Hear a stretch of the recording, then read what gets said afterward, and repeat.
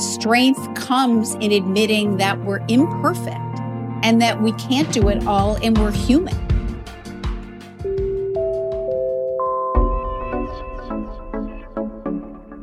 Welcome to Teach Me Something New. I'm your host, Britt Morin, and this is a production of iHeartRadio and Brit & Co. All my life, everyone's told me I should focus on being good at one thing. But the truth is, I'm curious about a lot of things. But how do you learn about everything? The answer? Make the world's best experts teach you in less than an hour. So come along with me as we all learn something new. Hi, y'all. Today you're hearing a special live episode of Teach Me Something New. We're recording in front of a virtual audience of entrepreneurs from our 10-week virtual startup school called Self-Made that just kicked off a couple weeks ago. And I can't wait because we've got an amazing guest for you all. Her name is Melissa Bernstein. Melissa is best known for co-founding Melissa & Doug, one of the most popular toy brands ever, and a personal favorite in the Morin household. Currently valued at more than $1 billion, and she is now onto her second entrepreneurship journey with the launch of Lifelines, a new company and new book all about mindset and mental health. Today, she's here to teach us all about her journey and how to better navigate the intense emotions that come with such a demanding career. Welcome to the show, Melissa. Thank you. I'm so happy to be here. Yay! I'm so happy to have you, and so are all these women. We are on Zoom for those that are listening and can't see what's happening, but there are 140 so far joining and more joining every second. So let's just dive in. First of all, I had no idea that Melissa & Doug was started in a basement in 1988. Can you tell us how you got into the toy business?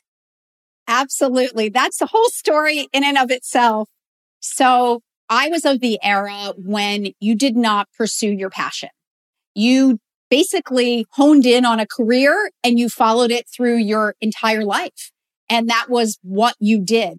So Doug and I, right out of college, embarked on very traditional careers. I mean, I shockingly decided to be an investment banker and he was in advertising. And after a very brief time, we were both, I guess I could say, absolutely miserable. I felt like I had a 2-ton gorilla on my shoulders and didn't know why I was getting up in the morning. I truly felt like a flower without sunlight and water. So we decided that we couldn't do this any longer and had to sort of leave that corporate life and set out and do something on our own. And by the way, we were only dating. We had been dating about 2.5 years, and we decided that we would go away for a fateful weekend and not leave until we decided what we were going to do with our lives. So that was sort of the impetus. Well, that's really ballsy because my husband and I have been married for 10 years and we are just launching a venture fund together as of this year. And everyone can't believe the risk of a husband and wife starting a business together. But did you ever consider it was risky to start a company with someone you're just dating? I mean, everyone in my life told me, this is risky. You can't do it. Don't do it. SOS. Like they were screaming as loudly as they could. But I say it a number of times. At some point, the cry of your own soul to rage freely is louder than society. And I think we knew we had to do something that made our hearts sing. And we wanted to do it together. So we said, sorry, we're going to pool our meager life savings and start a toy company, no less, which everyone was like, are you crazy? Right. And what was that like? What were the beginning days like? How did you even get started?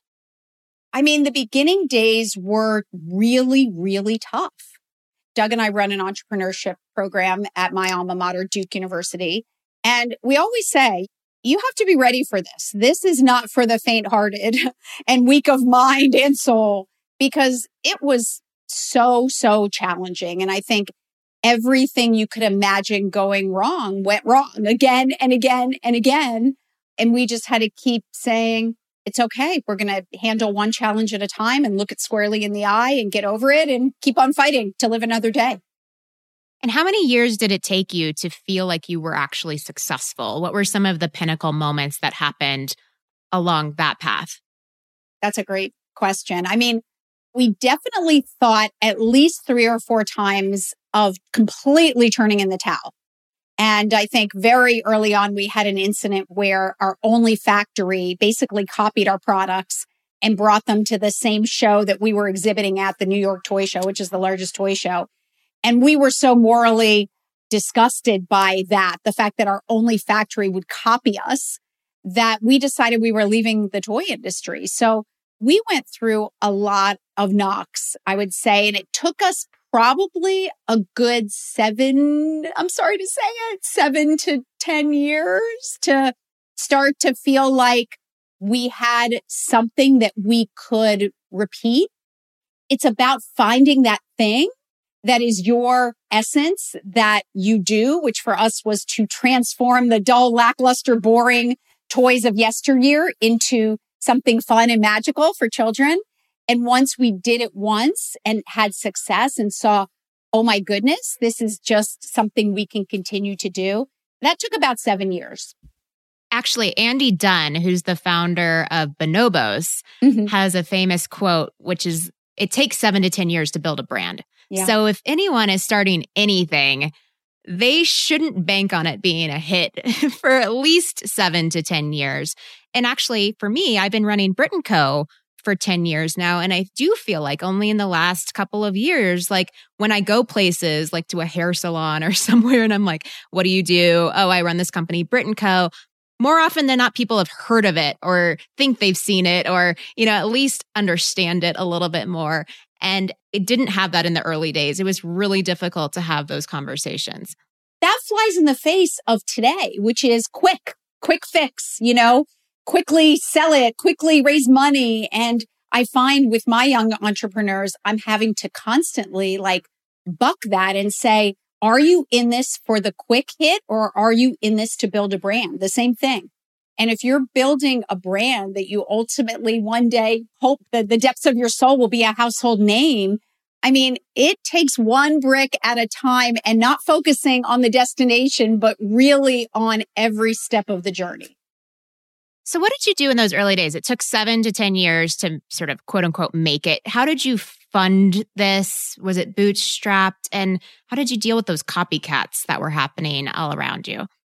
Yeah, so we self-funded it for the first over 20 years. We funded it 100% our own using a credit line from a bank. So when we started to need money, we were fortunate. We had our local bank that we entrusted, and then that turned into Bank of America. And just as we started proving ourselves, we got larger and larger credit lines. And I think we just kept making mistake after mistake after mistake. And I think one of the things, when people say, why have you succeeded?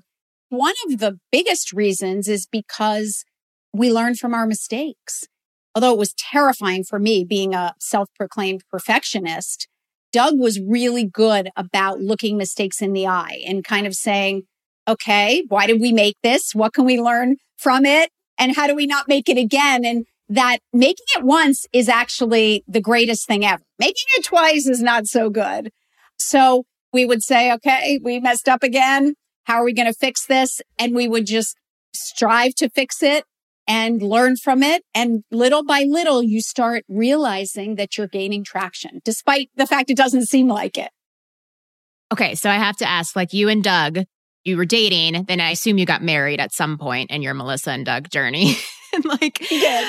Did you guys divide and conquer? One of my favorite couples, Julia and Kevin Hartz, who run the company Eventbrite, have this phrase that they make it work because they never edit the same spreadsheet. They can't be in the same doc at once because they'll get in each other's way and disagree and all those things. So with a co-founder, and especially if it's someone you're related to, how do you divide and conquer? I love that question. And at one point, we were so poor that we could only afford one desk. And we actually both shared the same desk. He was on one side and I was on the other, but he was on the right side and I was on the left. So for a while, we were really close in proximity and in everything we did. But I think when you talk about having a business partner, it's critical to not be in the same section of the circle. And I think ours works so well. And I call it more a pie. and he is one half of the pie and I'm the other. And it's just by luck or karma or whatever you want to call it that we ended up that way. Because yes, we are both incredibly strong people. And if we were both in the same side of the pie, it never would have worked. And interestingly, my oldest child, who's also an entrepreneur, had problems with his first business partner because they were both the same side of the pie. Even though he's a very calm, rational person, it never will work if you're both stirring the same pot, so to speak. So I think even though we have similar skills, we naturally divided and conquered. And I think I focused pretty much exclusively on the creativity and creating all the products, and a little bit in selling the products too, because creating them makes you understand how you want to sell them and portray them. And he really focused on everything else, all the operations and all the hiring and all those other things that I didn't want to focus on. So it was a really amazing partnership in that we weren't really stepping in each other's pies. Totally. I think that's a great analogy with the pie. And I know that a lot of co-founders do that sort of split, the operational split and then the creativity split. So if you are like an artist or a designer or creative, like you can stay in your wheelhouse and someone else handles all the business stuff. In the tech world where I'm from, it's also usually like the tech split and the operations split, which I guess could be the same idea, creativity and ops. So if anyone is out there thinking about, oh, I need a co-founder, what skill set should I be looking for? Hopefully that's a good guide for you. So I have to say, what a brand you have created. Can you do a little humble bragging for us? Can you rattle off some of the more impressive stats of Melissa and Doug? And I think it's important that you do this because I want women out there to hear a successful woman feeling proud of herself. Wow. So can you tell us a little bit about those numbers, those stats? That might be something I've never done. So you might be doing a first. If Doug were here, he would be rattling them off like nobody's business. So let's see. We have grown 32 straight years, even through COVID. We have hit $500 million in sales. We sell about 70 million toys a year. We were the very first toy on Amazon in 1999, which is a pretty cool thing. And gosh, I am always awed that I will be watching innumerable of my favorite shows and have to stop them because I'm like, oh my gosh, that's my toy. It's on, Breaking Bad. It's on Homeland and it's on SNL. Like one day I was watching SNL and Kristen Wiig was like using one of our puppets. And usually I don't even know about these things. And I'm like so overjoyed. It's like I'm a little kid. I scream and Doug's always like, what's wrong? What's wrong? I'm like, our toy. So I think one of the best things is one of my son's girlfriend at the time said something like, Melissa, you have just become woven into the fabric of America. And it was like one of the nicest things anyone said because I never thought of it that way. So I'm really proud to have built it one toy at a time. And another reason for our success, which you might be asking soon, is that we never focused on the end goal. We never focused on selling 70 million toys a year. I focus on every single toy I create, and every toy is just as important as the last one and is created right from here, from my soul and from my heart. And it doesn't matter about the one I created last, or it doesn't matter about where it might end up on the charts of sales. Like it matters to me that it might have the ability to touch a child and unleash their imagination. That's all I'm ever thinking about. That is so sweet. And I have to tell you, I just love the amount of creativity you put into it with the design aesthetic. And so from the early days, how involved are you, especially now? I know you're sort of transitioning now, but like how involved have you been over the years in ideating the toy and then actually designing it? I'm involved in every single toy we've created. They all spark for me. However, I don't have any other skill. Like I see it in my head, finished exactly how I want it to be, but then I have no ability to bring it to life. I'm not a designer, a trained designer. I'm not an engineer. I'm not an industrial designer. I'm not a graphic artist. That's when I have this incredible team that I hand it to and they help bring it to life. And I'm there every step of the way, sort of seeing if it matches the core tenets and the vision I have, right in my heart. So it's really fun. It's like giving birth, every single day. Totally.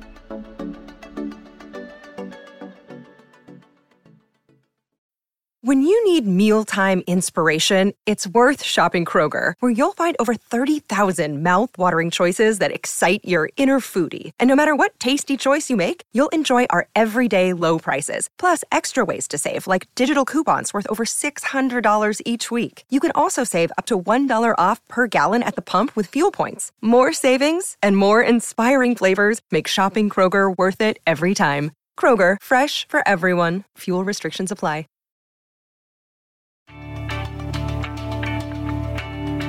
All right. Well, switching gears, you have a new journey that you are going down. And it's something that I love about you as an entrepreneur. You're so vulnerable and you're not afraid to keep it real by talking about what you describe as existential depression. So before we get into the new venture, can you first explain what is existential depression?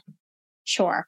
So full circle, I now know I have a blurse, which is one of my words. It means I have a blessing and a curse. And this ability to create from nothing didn't come without its challenges. I now know, but I did not know that until rather recently because, it took until about 5 years ago until I put the dots together, connected all those dots and realized that I am afflicted with something called existential depression. It's so rare that it's not even in the DSM, which is the Diagnostic and Statistical Manual of Mental Disorders. And when I read about it and actually looked it up in sort of the dictionary, it floored me to such an extent because I realized in my late 40s that this is what I had been afflicted with my whole life. And basically, since the moment I was born, I felt this deep, overwhelming sense of despair and what I call a meaning crisis. It wasn't your traditional depression that's from a trigger or from an event. It's a sense that life has no meaning.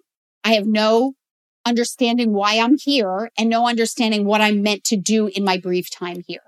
And because those questions were so deep and so dark and unable to be voiced, and certainly because I couldn't voice them, they couldn't be answered, I lived really in this sort of very dark, despairing place that made me think it was all futile.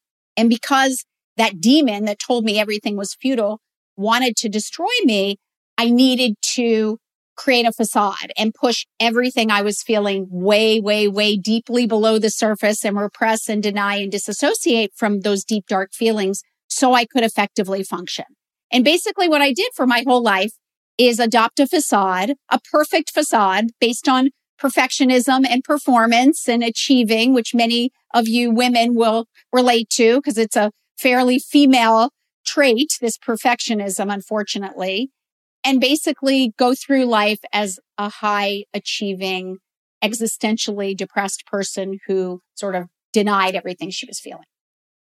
So this started from when you were young, you were saying, and clearly you've now had a bunch of success. So was it further exacerbated by being a business owner? Did it impact you more as an entrepreneur? Or do you think that your existential depression would have been the same no matter what? That's a great question. So believe it or not, founding Melissa & Doug was one half of my salvation because I created from the time I can remember. From age 2, I was writing musical compositions. I wrote verses like in my head and I put it all down on paper, but it was so dark and despairing that I never let it see light and I never showed it to anyone. And for the first basically 25 years of my life, I never found meaning in my creativity because it never touched anyone and it never brought my life meaning. It was just this output that just, funneled through me and never saw light. However, when Doug and I started Melissa & Doug and I created just out of nothing sort of our first line of puzzles, I felt something I had never felt before. And it was like my creativity was a faucet and the whole beginning of my life, one side of it was darkness and one side of it was light. And the whole beginning of my life, the light side had been turned off. The darkness side was turned on. And I funneled this tremendous despair into darkness that just went into despair, that went into darkness, and it stayed darkness. But when I realized that I could actually create toys, no less, from this despair, something light and bright that had the ability to touch children and bring them joy. It was like I realized I had a choice. I could actually turn off the dark faucet, turn on the light faucet, take that very same despair and channel it into light and continue to channel it into light for the next 32 years. And that became truly my salvation because it showed me, whereas in my earlier days when I was really at my very lowest, I felt that there was no meaning and that I was the victim of this dark creativity that just like raged through me. I suddenly saw that I had a choice whether to keep it darkness or turn it into light. And that became my mantra that I tell myself every single day, which is step on out of the head, moving into the heart, free to channel all dread into jubilant art. Ooh. And that is my life-saving mantra. Can you say that one more time? I think we need to hear that one more time. Yeah. I write verse, so I have many, but my number one is because it's truly what I have to do every day. So my head is a prison. And if I stay here, it is not a good place. So I must step on out of my head, moving into my heart, free to channel all dread into jubilant art. And jubilant is the act of choosing, because I can very easily channel dread into dark art and that will never touch anyone, or I can channel it into jubilant art. And I made the choice to channel it into jubilant art. And I know your new book, Lifelines, chronicles a lot of this journey, and you do have a bunch of poems and verses in there. Were you always this like amazing of a writer? Where did this come from? Are you just like a woman of 100 skills? You know, I think my salvation is creativity. And I learned that those who suffer from existential despair happen to also have what are called hypersensitivities.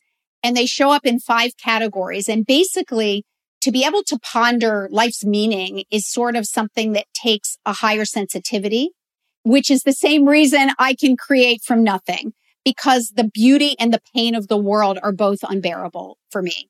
So I have these very heightened sensitivities that allow me to create. Now, I can't exist in a crowd of people.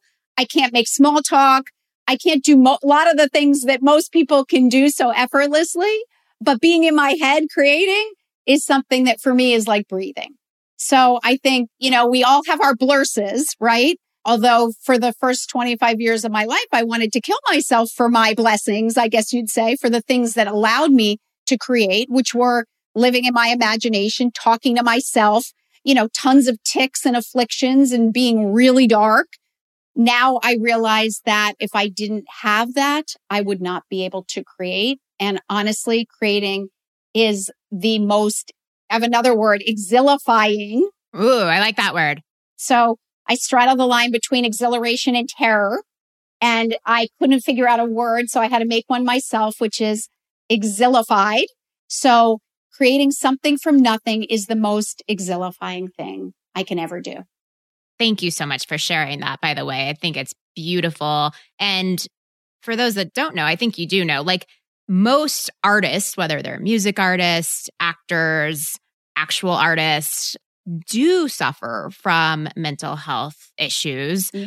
And in fact, 1 in 4 women suffer from mental health issues. My husband and I started a foundation 5 years ago called Sunrise with the goal to actually find the cure for depression because we know so little about our brain, which is insane. Like mental health is the only category of health where you literally verbally tell someone how you're feeling and what your diagnostics are, and then you can get drugs for that. There's no biomarkers telling the doctor what actually is happening undercover there. And so it is crazy to me that we don't have more research around all this, that there's such a stigma about this when it's so prevalent. If it's not 1 in 4 of these 200 people listening to this call right now, then it is, you know, the 3 out of the 4 who's not afflicted on this call has a sister, has a cousin, has a partner that is suffering and going through this. So thank you for breaking the stigma. And I do feel like only in the last decade has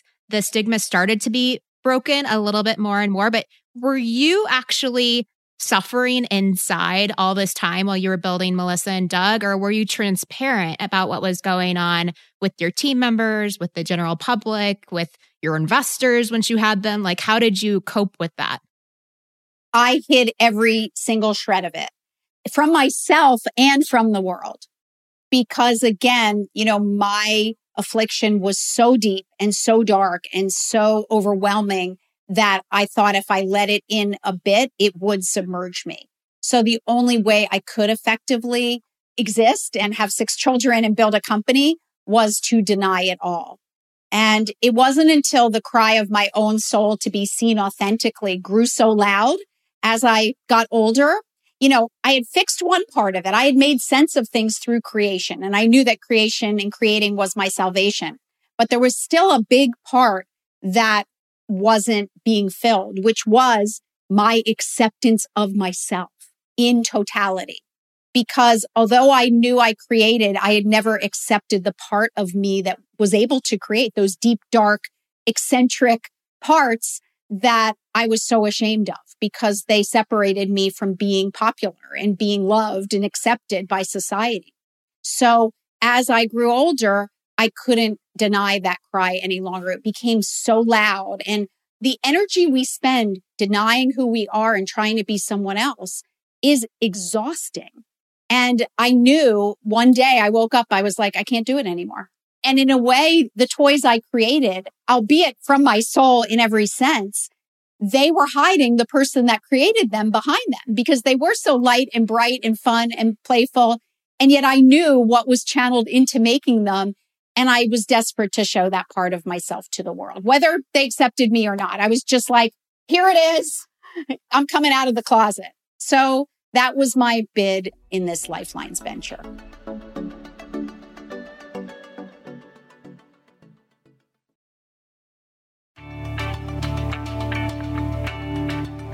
It does feel like coming out of the closet. I think that's a really good analogy. And there are days where it doesn't make sense for you to probably work. What do you do on the days that are really difficult? Do you have a process you go through? So the process I did to come to terms with this second part of me is basically the centerpiece of our Lifelines ecosystem. So finally, I realized I was going to have to stop racing out there, racing out towards society to get the next gold star or create the next toy. Stop racing away from who I was. Stop. For the first time in my life, stopping was the hardest thing for me to do, because I was trying to ensure my legacy by creating and just running this futile race and make that journey inward. And that's when 4 years ago, I had to admit that I needed professional help, which, by the way, the perfectionist in me would never admit. So I finally enlisted the help of an incredible therapist, and we took this journey inward. And that involved, for the first time, having to go deep in here and look everything I was in the eye, including that initial nothingness, that emptiness that spawned my existential malaise in the first place. And that journey was so arduous, difficult, but also revelatory that I wanted to create it for other people to go on as well. And one of the letters of that journey, A, because it's the journey to inner space, and space, the letters signify 5 different contiguous trails. The A is allow. And that was the hardest leg of the journey for me, because basically what most of us do, even once we stop, we ground ourselves and we perceive all the things we're feeling, which in itself is a big endeavor. What we then do, at least what I did, was I began to judge it, right? The minute I felt anything that wasn't perfect, I would go into, why are you feeling that way? You have everything in the world. Like, stop being so morose. Stop doing this. I would just continually berate myself. And I've had to learn, it's taken me years to just allow myself to feel everything I am feeling. Once I was able to do that, it took me going back to my childhood traumas and unearthing them and giving myself love for the love I never received again and again and again. Once I was able to do that, believe it or not, my low days pretty much ended. It doesn't mean I won't wake up a little low some days, but I now know, because I understand what it means to offer myself compassion, on those days, I'm going to have to give myself some more butterfly hugs and I'm going to have to engage in my lifelines. You can see one of them. I drink tea, which is like one of my, and I do it even on this. You know, the warmth grounds me, and I hold it before I'm about to speak to all of you. And I'm like, here I am in my heart. And I might drink an extra couple cups of tea before this podcast. I just got back. I take an hour-long walk with Doug each day in nature because, again, it brings me right back here. And I know on those low days, I'm just going to have to offer myself some self-care, which, by the way, I wasn't even on the list of self-care for 50 years. So it's a big step. It's a practice, and it's something I have to do each and every day without fail. Yes. We're literally seeing clapping from the audience. I'm loving all the head nods out there. There's a great article out of the Harvard Business School about the making of a corporate athlete. And it's almost like a Maslow's hierarchy pyramid, with self-care being literally the foundation. If you want to be good at your job, at starting a business, you've got to take care of yourself first. And it's not this old school thing where it's like, don't sleep, never see your friends and family, eat shitty food. It's like, no, eat nourishing food, go on walks in nature with your husband, like hang out with your friends, sleep well, and do the things that you love, because that is going to funnel into your business. Can I tell you something crazy? I always heard that expression of put on your own oxygen mask first. And I always scathed at it. I was like, that is the most selfish thing anybody could ever do. I would never do that. I would always put my kids' oxygen masks on first. And it was the way I saw myself. We have a bathtub, this beautiful, hand forged bathtub. I would brag, I've never taken a bath in it. It was like my martyrdom became my badge of honor. And it was like, I don't need to take care of myself. I'll take care of everyone else from an empty well, and I'll do it with a smile on my face. But I realized, one of the volumes in my book is martyrdom, that you can't give from an empty well. You end up becoming bereft and bitter.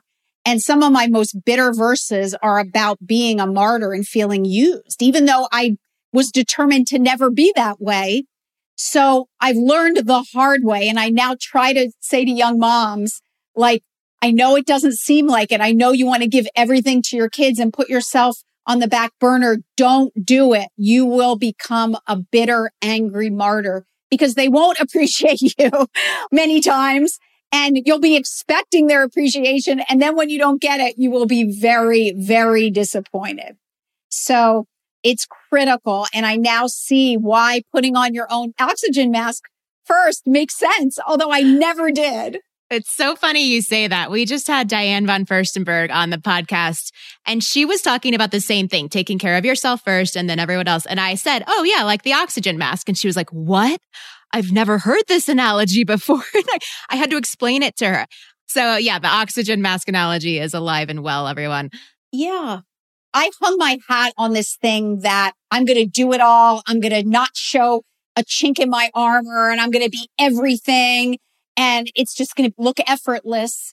And I thought that was my strength, but I now realize it's actually the opposite.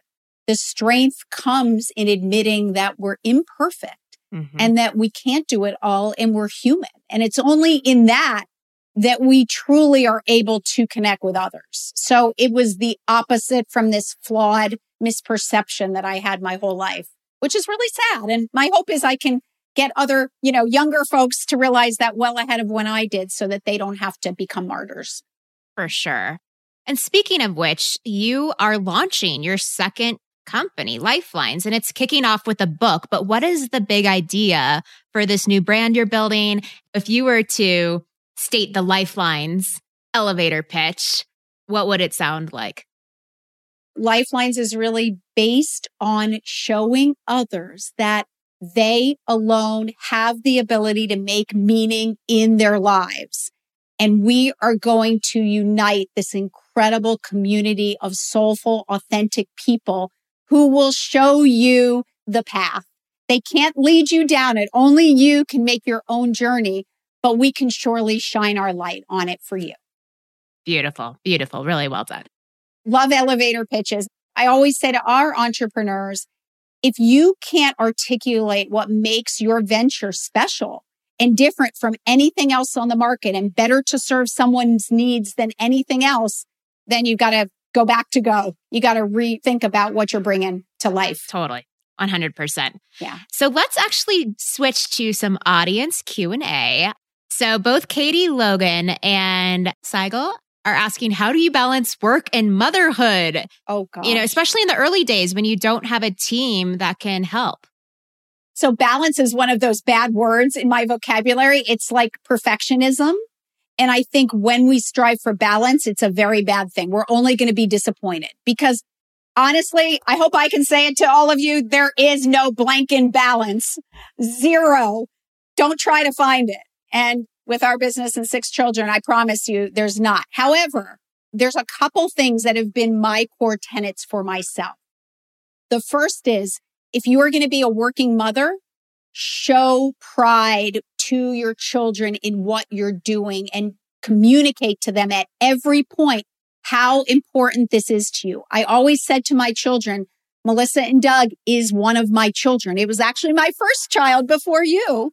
And it's as meaningful to me as any of you, not more, the same. And I communicated to them about what I was doing, hopefully for others and for the world, to show them that they should never feel guilt in combining motherhood and career. And I think if you want to be a good role model, especially to your daughters and showing them that they can have it all, then don't show that working is so tough for you and you're so guilty about leaving them, because then you're showing them that they should feel the same way. Yes. It's the same with self-care. The only reason I was able to self-care for myself is because I didn't want my daughters to be martyrs either.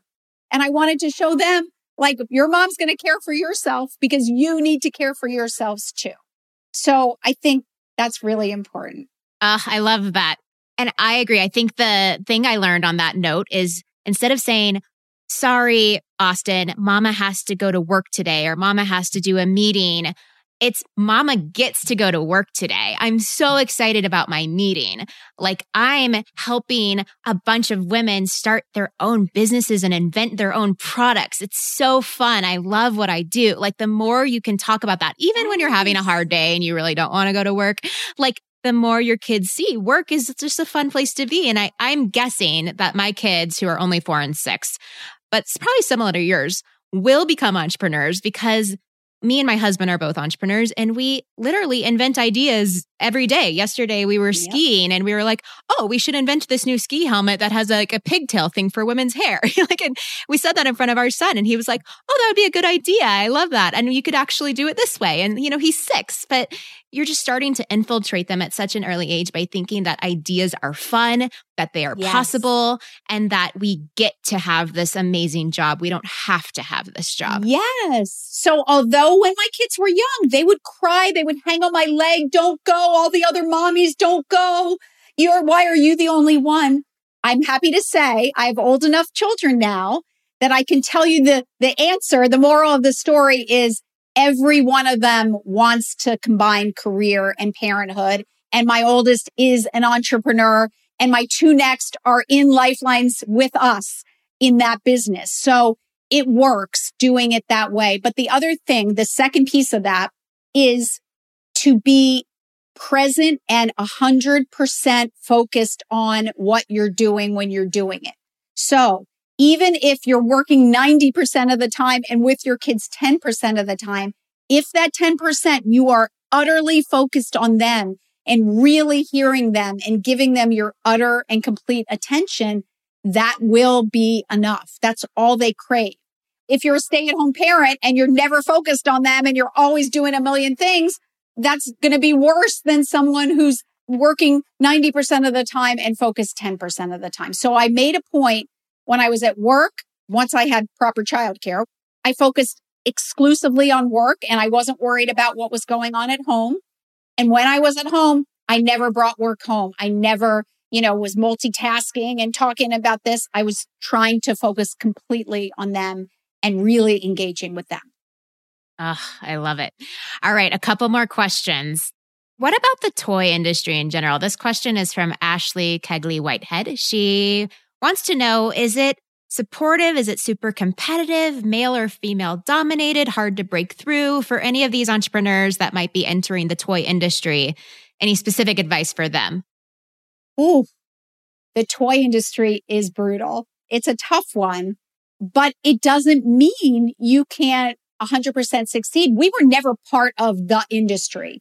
Doug and I were always outside the industry. We were always thought of, oh, that nice little couple, that young couple, that little upstart. We'd sort of get the little pats on the back from the older folks 30 years ago. And we just quietly did our thing, very outside conventional toy industry. I think we snuck up on a lot of them. And we were probably $200 million when a few people were like, wait a second, what's going on over here?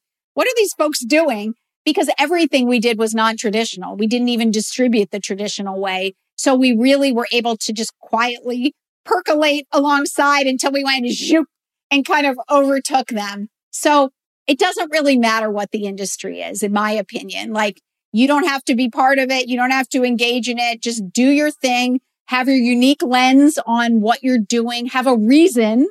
It all starts with this beautiful idea that hopefully spurs from something in your own life that is imperfect that you want to fix. And I think it's all about fixing a problem that a lot of other people need fixed too. And once you can do that, it doesn't really matter what industry you're in. If you have an idea that will help other people, then it's easy. Then it's easy to figure out the path from this beautiful product that you're sitting with to how you get it distributed. Perfect tee up, by the way, for our class that's starting in a few minutes, because we're going to go into all of that. The last question is one piece of homework that you could give anyone listening around mindset as we all move forward in the world. Oh, that's a great one. I mean, again, one of my other mantras is we can stay a lowly victim, blaming others for our plight, or start living with intention to make every moment bright. So mindset for me is jumping from being a victim and that it's not in my control and I'm sort of like swayed by what's going on to I can choose my actions, my behavior, and my attitude toward life and really strive to make meaning and a difference in the world and in my own life. So I think when we believe that the power is within us to turn our darkness into light, everything changes. And that's my intention, to inspire tons of people out there that they don't have to wallow in despair. They don't have to hide in the shadows, that today they can choose to step forward and unearth those sparks and set them free. Just beautiful. Honestly, thank you for your vulnerability, your story, what you've shared with these amazing women and everyone that's going to listen on the podcast. Lifelines.com is the website. So thank you so much, Melissa. It was such a pleasure having you here, and best of luck with everything you're pursuing going forward. Thank you. Congrats on what you're doing. Yay! Thank you. Good luck to all of you on your ventures. Woohoo! Sending you lots of good energy. Thanks for listening to Teach Me Something New, a production of iHeartRadio and Brit & Co.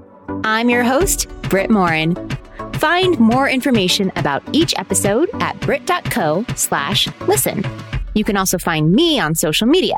I'm @Brit, or follow us @Brit & Co.